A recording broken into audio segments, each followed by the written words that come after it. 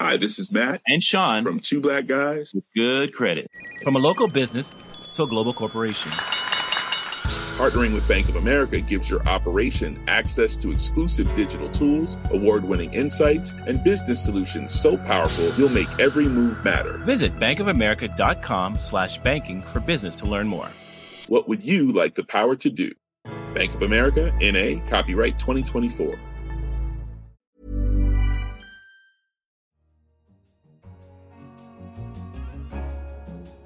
This is Babbage, a weekly conversation on technology and science. I'm Kenneth Cukier, senior editor at The Economist, and on this week's show, we head to the depths of the world's oceans and find that they're not as clean as one might think. That's like 50 times the amount that you would find in the most polluted environments on the surface of the Earth. The journalist and author Alan Schwartz will delve into the problem of attention deficit hyperactivity disorder and its overdiagnosis. Any kid could, at certain points, qualify for an ADHD diagnosis.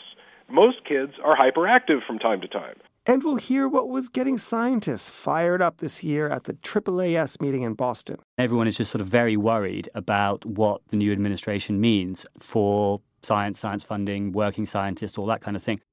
But first, most scientists have long believed the deep ocean is a clean place where even the most harmful of pollutants made by man are diluted to the level of insignificance. But new evidence suggests this is far from the case. Joining us on the line to explain more is our science correspondent, Matt Kaplan. So first, how far down are we talking? You look at something like the Mariana Trench, which is the deepest point in the sea, and you could flip Everest upside down, stick it into the trench, and you'd still have a mile of water sitting on top of the base of the mountain. And so the big question here has been, are these remote locations at the bottom of the sea as pristine as we think they are? Okay, so what sort of life exists down there? I can imagine there's not so much sunlight, so how do animals and organisms survive? You have ecosystems where there is no sunlight whatsoever. At shallower depths, like 5,000 meters, you have ecosystems that run off of chemicals that are oozing out of vents on the sea floor. But in trenches, you don't have that. The entire ecosystem is dependent upon dead organic matter raining down upon them from animals that lived way up in the shallower bits of the ocean. And they do just fine off of it, but when they die, there's nowhere else for it to go. Once compounds make it into the trench, they're really not getting out. So drifting down with this dead organic material that these creatures feed on has been other nastier stuff, isn't that right? Yeah, the idea that these ecologists, led by Dr. Alan Jameson at Newcastle University, is that some compounds, like really nasty stuff, like polychlorinated biphenyls, which used to be found in dielectric fluid and made their way into a lot of electrical equipment. The suspicion was, well, these things are very resilient and they're very toxic. When they make their way into a marine organism and that marine organism dies and falls into a trench, what happens to it? And how exactly did they get down there? So they sent a rover, which was remote controlled. It dropped down into the trench on its own weight. They looked into the Mariana Trench and the Kermadec Trench. Once they got down into those trenches, they used traps that lured animals living in them, and then the traps closed shut once they had animals inside. And then the rover dumped its ballast and became buoyant and floated to the surface, where they collected the animals that had been captured. And then they monitored the tissues that were inside those animals for a number of pollutants. One of the key ones that they looked at were these polychlorinated biphenyls, and they expected to find them. They did not expect to see them in the amount that they did. So what sort of levels are we talking about? In polluted areas on Earth, you might find levels that were as high as 100 nanograms per gram of sediment that you accumulate. But in the Mariana Trench, they were finding levels that were at 1,900 nanograms per gram of tissue collected from these animals. That's like 50 times the amount that you would find in the most polluted environments on the surface of the Earth. And do we have any idea of what kind of knock-on effects there will be from this? Is it just bad for the animals down there, or can we extrapolate that this might have impacts elsewhere? We know that it's carcinogenic, so it's not doing the animals in the trench any good whatsoever. Whether or not those toxins accumulating down there is going to come back to bite us is a much more difficult question to answer, because we just do not understand how much the biology in the trenches affects biology outside of them. To our best guess, once something goes into the trench, it stays there. But whether or not we're going to see this come into a shallower environment and ultimately harm us is an open question. If any of you have come across ingenious ways to clean up our oceans or have any thoughts on this issue, please join in the conversation by emailing us at radio@economist.com. Next up, ADHD, or Attention Deficit Hyperactivity Disorder, is a condition which causes people to be impulsive, hyperactive, and struggle to pay attention. It is widespread across the world, but could there be a problem with an overdiagnosis of the condition? One person who argues that this is the case is Alan Schwartz, a former New York Times journalist and the author of a recent book entitled ADHD Nation. He joins us on the line now from New York. Alan, welcome to the show. Thanks a lot. Great to be here. First, let me press you. Does ADHD really exist? Is it a real malady, or is it something that's just been concocted in the 20th century to sell some drugs? The behaviors exist, and the suffering or the cost of those behaviors exist. Now, there's no blood test for ADHD, okay? There's no magic X-ray or brain scan. But then again, there's no magic test for a concussion either, and no one would ever say that that's no big deal. I want to understand, as much as we can understand it, the ground truth of the situation. How prevalent is ADHD? The experts at the American Psychiatric Association have told us how prevalent it is in the official definition of ADHD. They say that the condition affects approximately 5% of children, okay, in most cultures. So there's your answer. What they have tried to do is calibrate the definition to vaguely fit that prevalence, but the problem is they've done a terrible job of it. The definition and the diagnostic criteria of ADHD are so amorphous and open to interpretation that we've reached the point now where in the United States, 15% of children get diagnosed with ADHD. Any kid could, at certain points, qualify for an ADHD diagnosis. Most kids are hyperactive from time to time. Kids who don't sit still in class, one of the criteria is, gets up from seat or fidgets or has trouble waiting in line.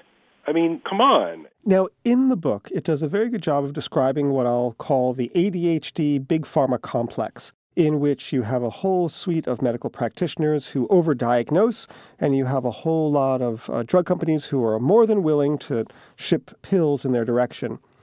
Why do you think this is taking place? Is it just purely a profit motive, or is something just more deeply flawed? I would allow for a decent portion of the problem to derive from the fact that doctors want to help people. And frankly, the medication is a very good medication for that.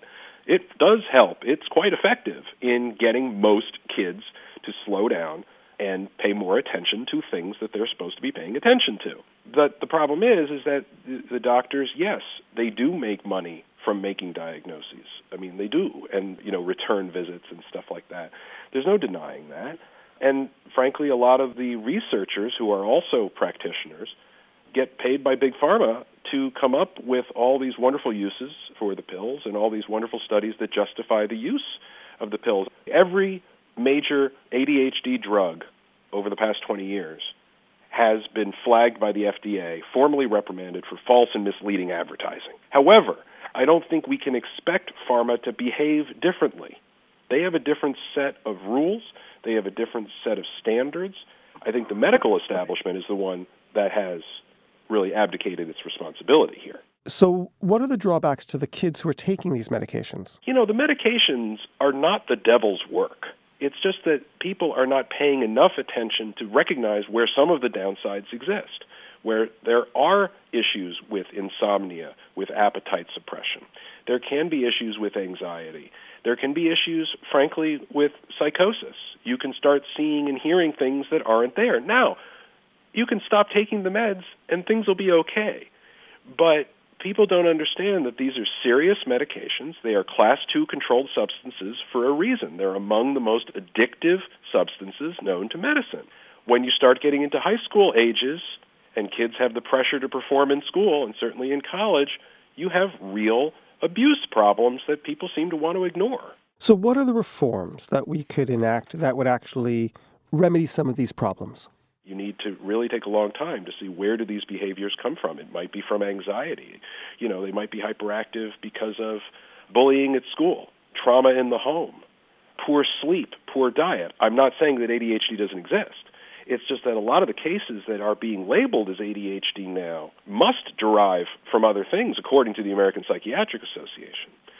So we need to just slow down and try to pinpoint the diagnoses more accurately. There just isn't nearly enough sort of moral, let alone medical, oversight for what the responsibility of these practitioners truly is, which is the health of the patient. Alan Schwartz, thank you very much. My pleasure. Anytime.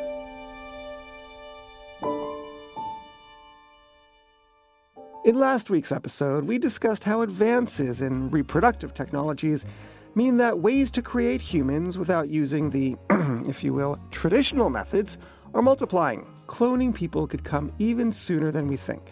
The idea spawned a lot of wide-ranging conversations across social media channels. On Facebook, Daniel Wesley Clemens wrote, quote, "Maybe we should be getting ready to debate the ethics of creating babies with sex, just hoping the fetus isn't deformed. If a world begins to exist wherein we can create healthy, strong kids, is it negligent to just leave it to chance?" Unquote. Ian Salisbury struck a conciliatory note, writing that, quote, "I would have hoped by now we can agree to allow people to express their sexual and reproductive instincts as they see fit." Unquote. What do you think? Don't forget you can all tweet us at Economist Radio or get in touch on our Facebook page. Finally, the annual American Association for the Advancement of Science meeting came to an end this week. Joining me now to report back from the event in Boston is Tim Cross, our science correspondent. Welcome, Tim. Hi, Ken. So, Tim, what was the feeling among the scientists at the event? There was one topic, I think, that sort of dominated almost all of the conversation, and I had a policy going over there. Being a Brit, I don't think it comes across all that well to land in the US and then start talking about my thoughts on the new president. But everyone I spoke to basically brought it up within the first couple of sentences. And the AAAS meeting, it's a science meeting. People go there to show off their research and so on. This year, the theme very explicitly was about policy, and normally the science policy events are deserts. This year, they were sort of standing room only, particularly the early ones. And everyone is just sort of very worried about what the new administration means for science funding, working scientists, all that kind of thing. Were there any smoking guns that were raised already in his first 1 month in office where people could point to a problem that didn't exist before that now existed because of the change of administration? Well, so this is the thing. At the moment, it's not actually all that clear what's going to happen.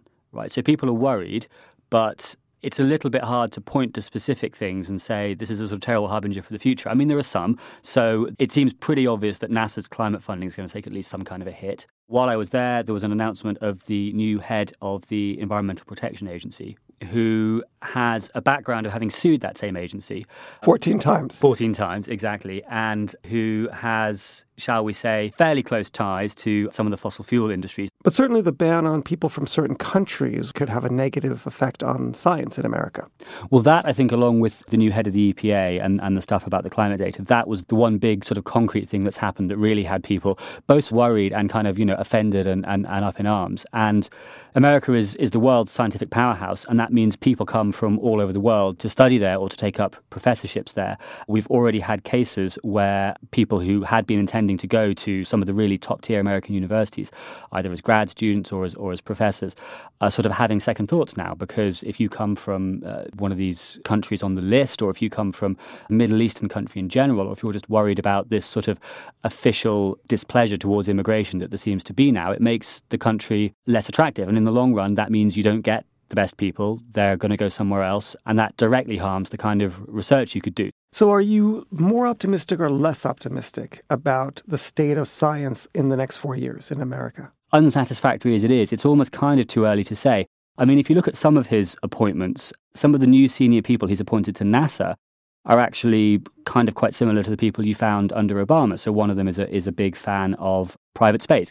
Companies like SpaceX and so on, which has been something that Congress has been a bit less keen on, but that's had support from the White House. We don't know who the new NASA administrator is yet, but it seems like that might continue.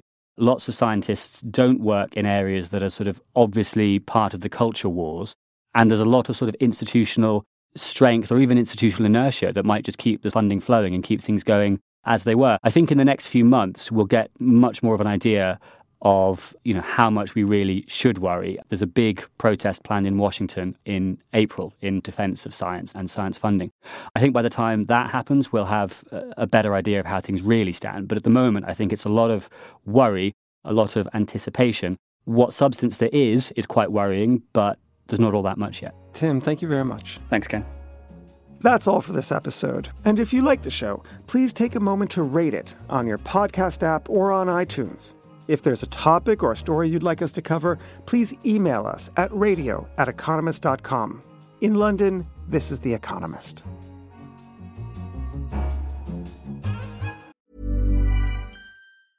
Hi, this is Matt And Sean from Two Black Guys with Good Credit. If you own or operate a business, whether it's a local operation or a global corporation,